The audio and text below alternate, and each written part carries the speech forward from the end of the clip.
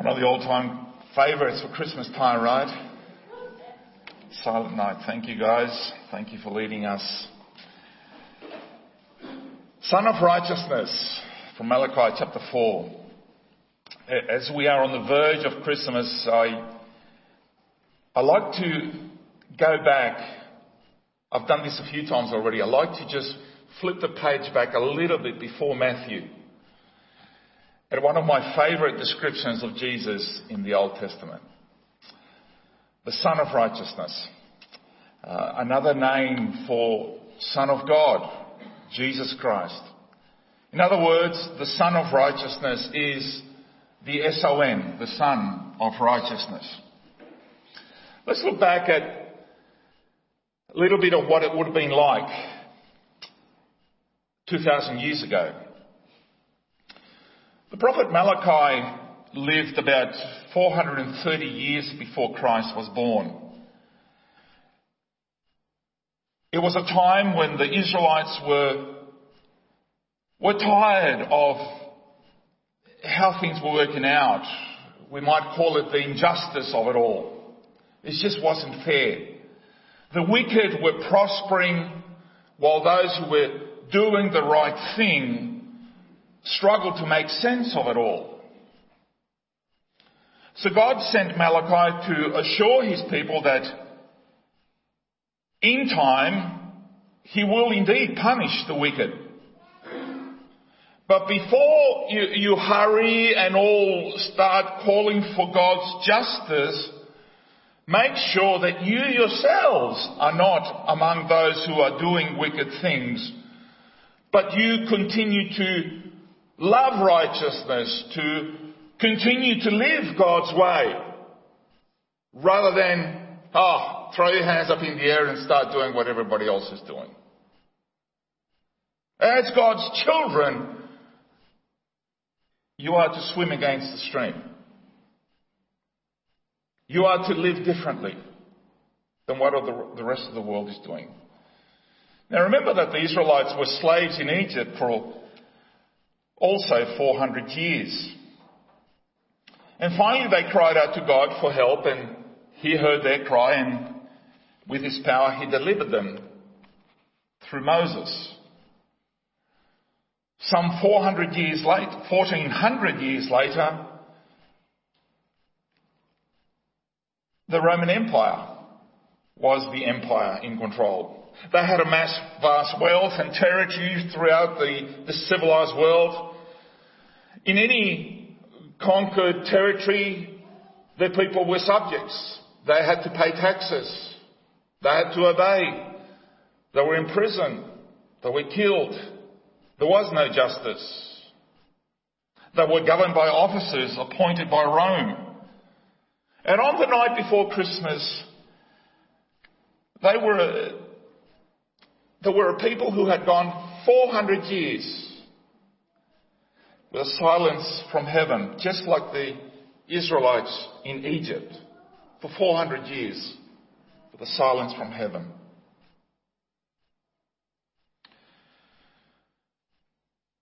For a people who had been accustomed to hearing from the Lord, servant after servant, from prophets, the greats like Isaiah and Ezekiel and Jeremiah, Daniel, they proclaimed the message of God Almighty faithfully through evil, terrible circumstances. They continued, but then this silence from heaven must have been absolutely deafening. What is God doing? Why isn't he doing something about this?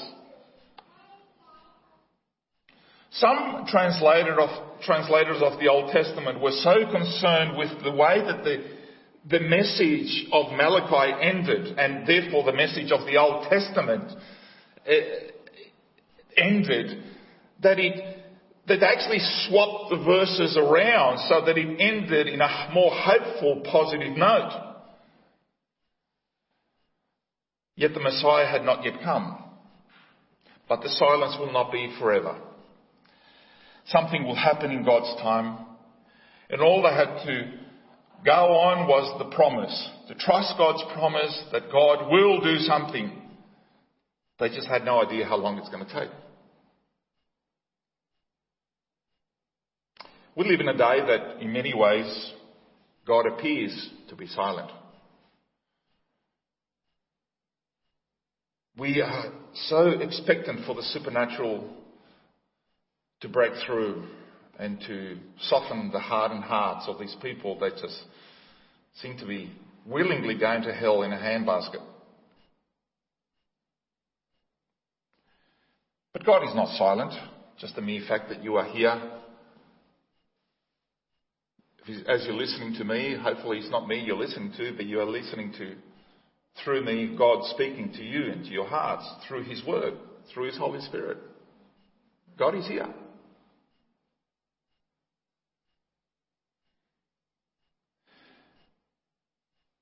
But I know that the godly, those who are believers, feel increasingly oppressed and unsettled with all the changes in this crazy world. What a couple of years we've had, right? The different attitudes towards, do we stay in? Do we go out? Some people have lost their jobs. Do we get back? Do we not get back?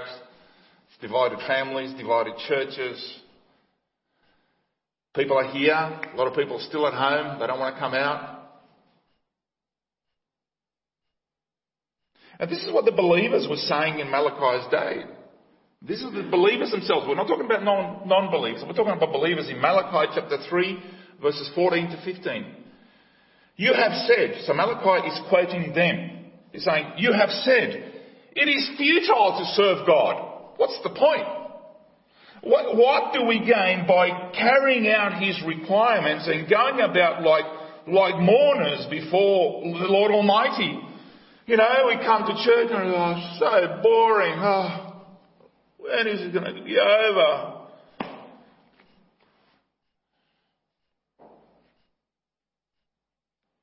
This is what they were saying then.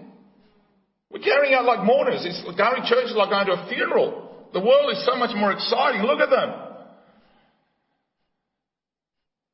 But now, on top of that, we call the arrogant blessed. The arrogant blessed. Certainly evildoers prosper. And even when they put God to the test, they get away with it. They blaspheme God. They say all these things to God, and God is a 4-letter word, a 3-letter word, and there's Jesus, and you know what it sounds like. The arrogant. In our text, God describes the wicked as those who were arrogant. A description that appears often. The word arrogant actually appears often in the book of Malachi. The wicked are loud, they're obnoxious, they're everywhere, and they seek to silence the believers. Here we are again on the brink of another Christmas. But let's not be in Christ. Put Christ into Christmas, shall we? Every year there is increasing efforts to keep Jesus out of Christmas.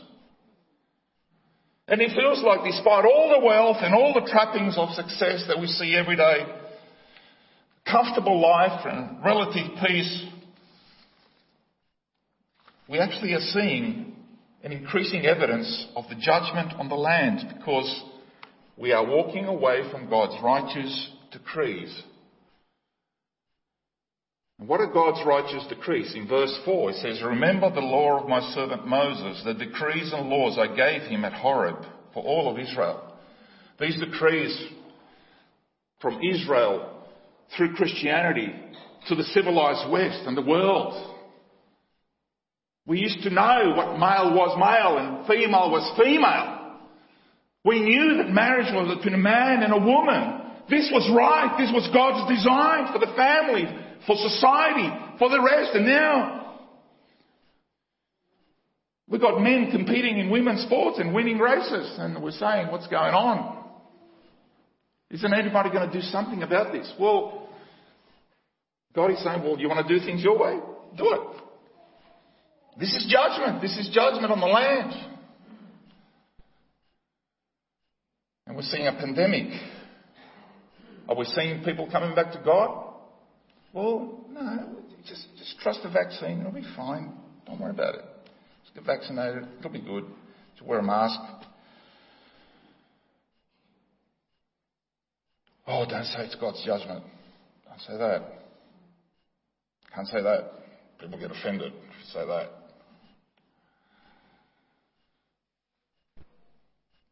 Guys, we've got to wake up. This is, just got an email from one of our workers in a certain country in Africa. Just a home ransacked because of what he was preaching out in the open. He was trying to evangelise. This is a level 3 sowers. Just gone through training, went out there to share the gospel. They got offended. They come and ransacked his house. And then they went and burnt the Baptist Church down the road for good measure. This is this week.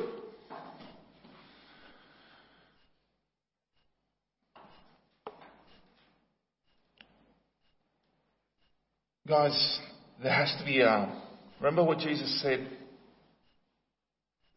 Blessed are those who hunger and thirst for righteousness. We need to be hungry for righteousness. And this is where the Son comes in, verse 2. But for you who revere my name, the Son of righteousness will rise. And let's talk a little bit about the Son. With all the current discussion about health and the environment, it's unfortunate that the Son is getting such a bad rap. And it hasn't helped the fact that people have been locked up. They haven't been exposed to the sun all that much. But it's a wonderful thing to expose your skin to the sun. It's God's natural healing. This wonderful star of ours, which puts on a show every sunrise and every sunset, that gives us light and heat, a welcome sight after all the rain we've had, is now seen as a threat. We're told that it kills through dehydration, causes wrinkles and cancer, and it's melting the ice caps. 93 million miles from the Earth. The temperature inside, in its core, is 15 million degrees Celsius. While on the surface it drops substantially to a cool 6,000 degrees Celsius. And by the time it travels each ray travels 93 million miles, it drops to 23, 33, 43. But it's still pretty good, right? It's not 6,000 degrees. And God planned it that way. And just the tilt between, is between summer and winter. Just the little, it's a little tweak that accidentally, right? And we get our seasons. God did it that way. Is it raining?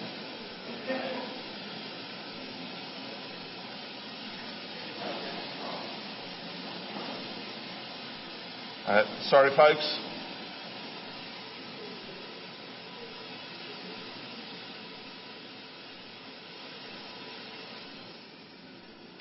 All right. Thank you.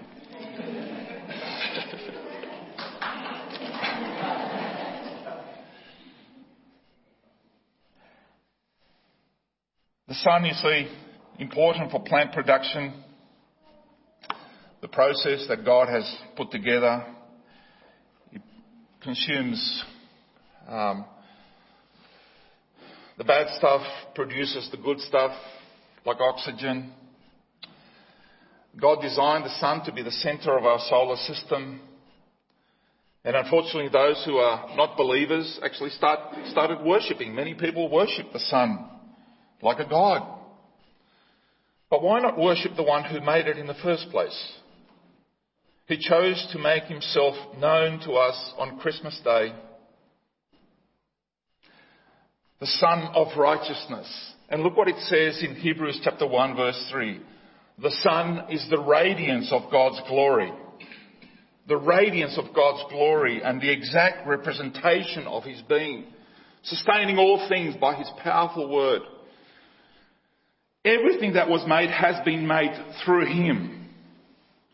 Him who set the sun at a temperature of 15 million degrees Celsius at the core of the sun.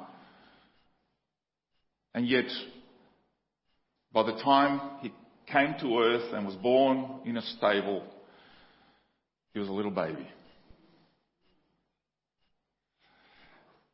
Right?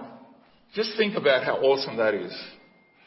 And we could see the Son of the radiance is the radiance of God's glory, because it was reduced. It was a representation that we could come close to, that we could look at.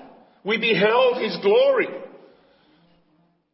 But it didn't consume us. We beheld His glory because it was God incarnate in the Son.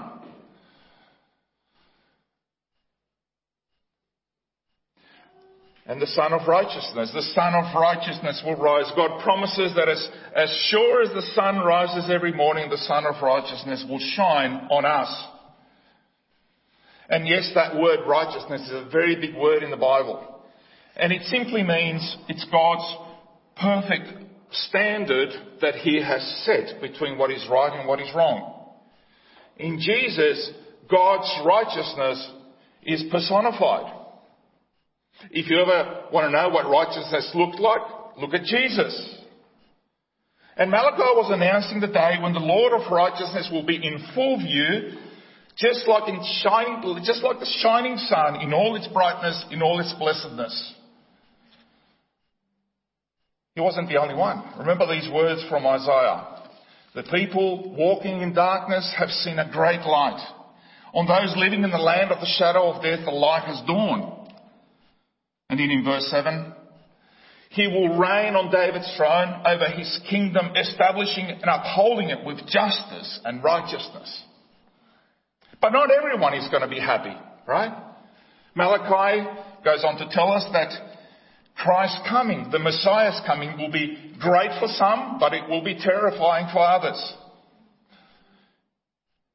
And in looking at the text before us, someone put it this way. The Son of Righteousness will rise to burn the arrogant and to warm the reverent. To burn the arrogant and to warm the reverent. Don't ever make arrogance a virtue that we seek as Christians. Humility is to be your virtue, not arrogance. It's a dirty word. Don't be like the arrogant. Don't be like the ones, the influencers and others on social media. Don't be like them who, proud along like the it. No. Humility is to be what we are to be dressed with. Clothe yourself in humility. Now, this is the verdict. This is the verdict. Light has come into the world, but people, what happened? Loved darkness instead of light because their deeds were evil. Everyone who does evil hates the light and will not come into the light for fear that their deeds are going to be exposed.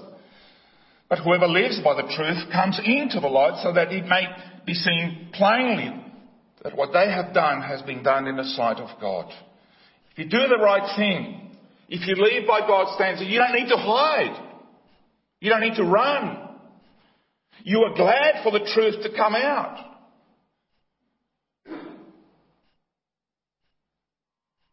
Verse 1, judgment. Surely the day is coming, it will burn like a furnace. All the arrogant and every evildoer will be stubble.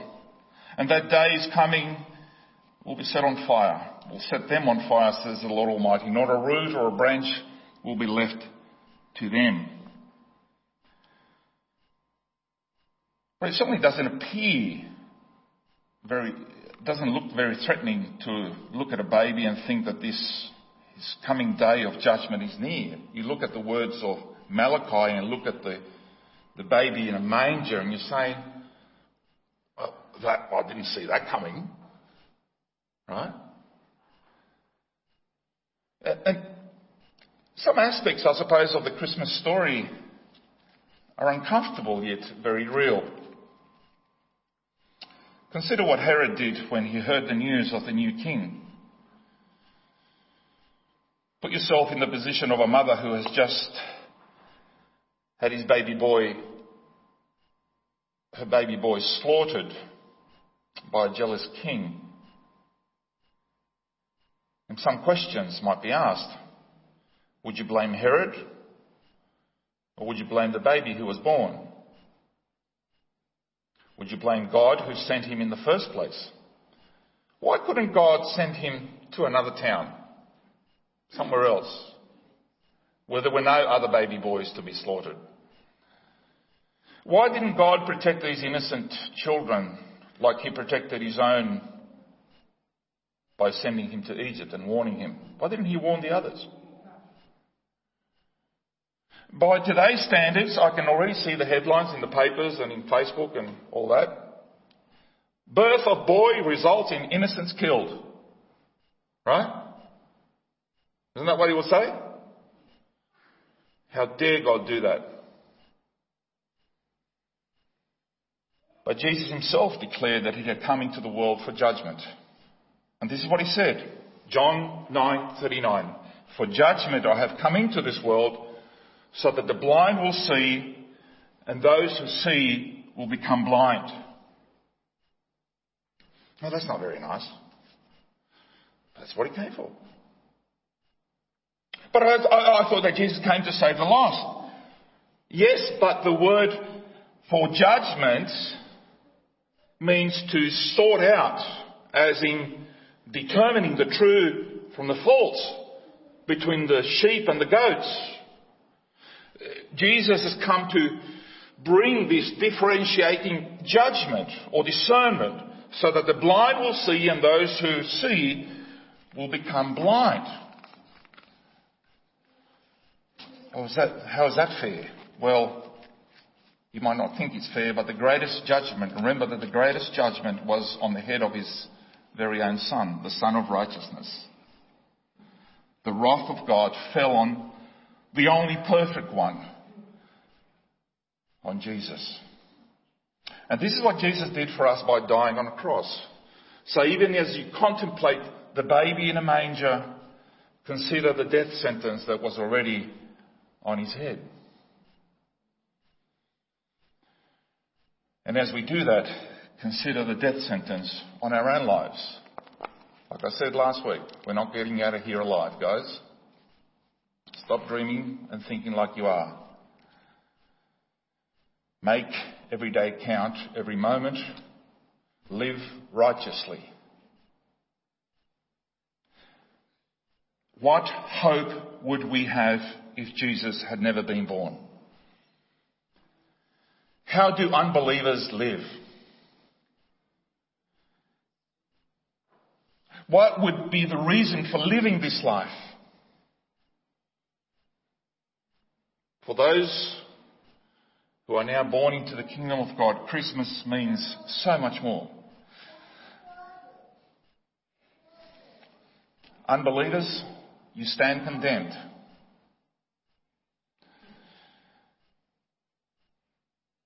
And what is the crime? What crime have they committed? Well, rejecting the grace of God and refusing to receive his merciful gift of salvation. That is what you've done. But for those of us who do believe, things are different. There is hope. The Son of Righteousness will rise. It will rise. One of the things that occurs each and every day with incredible precision is the regularity of the rising sun. When someone is going through a difficult time, what do we say? We say to them, tomorrow is a new day. Or don't worry, the sun will rise again. That's the regularity. What we're trying to do is encourage, to give them hope, to not give up, because tomorrow is a new day and a chance for a new beginning. My friends, one of the essential elements, one of the things that God has given us when he created us in his image is this aspect of hope. Of hope.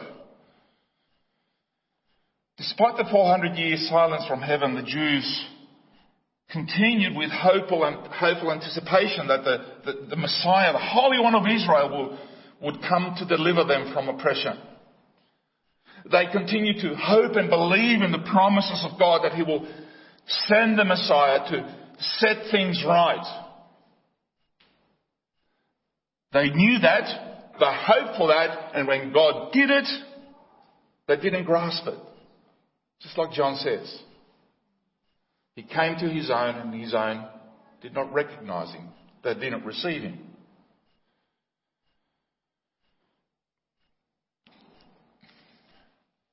Do we still have the hope, or have we really have it so good that the only hope we have for is, I don't know, retirement? You know, home in the farm next to a river. That's my hope. This side of heaven anyway. Hope. Have we still got hope? Or we got it so good that our hopes are limited to this world, to this earth? A number of years ago, researchers performed an experiment to see the effect hope has on those who are undergoing hardship. So, 2 sets of lab rats were placed in separate tubs of water. Right? The researchers left one set in the water and found that within an hour they had all drowned. All the rats had drowned.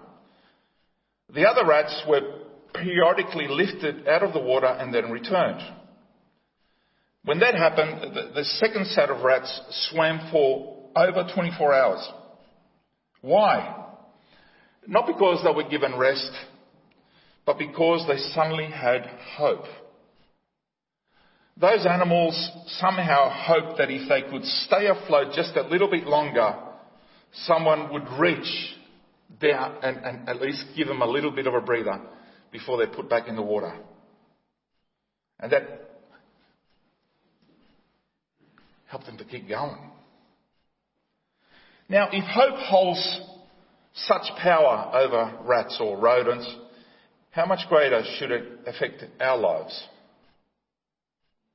Don't accept this culture of death that we have been absorbed in.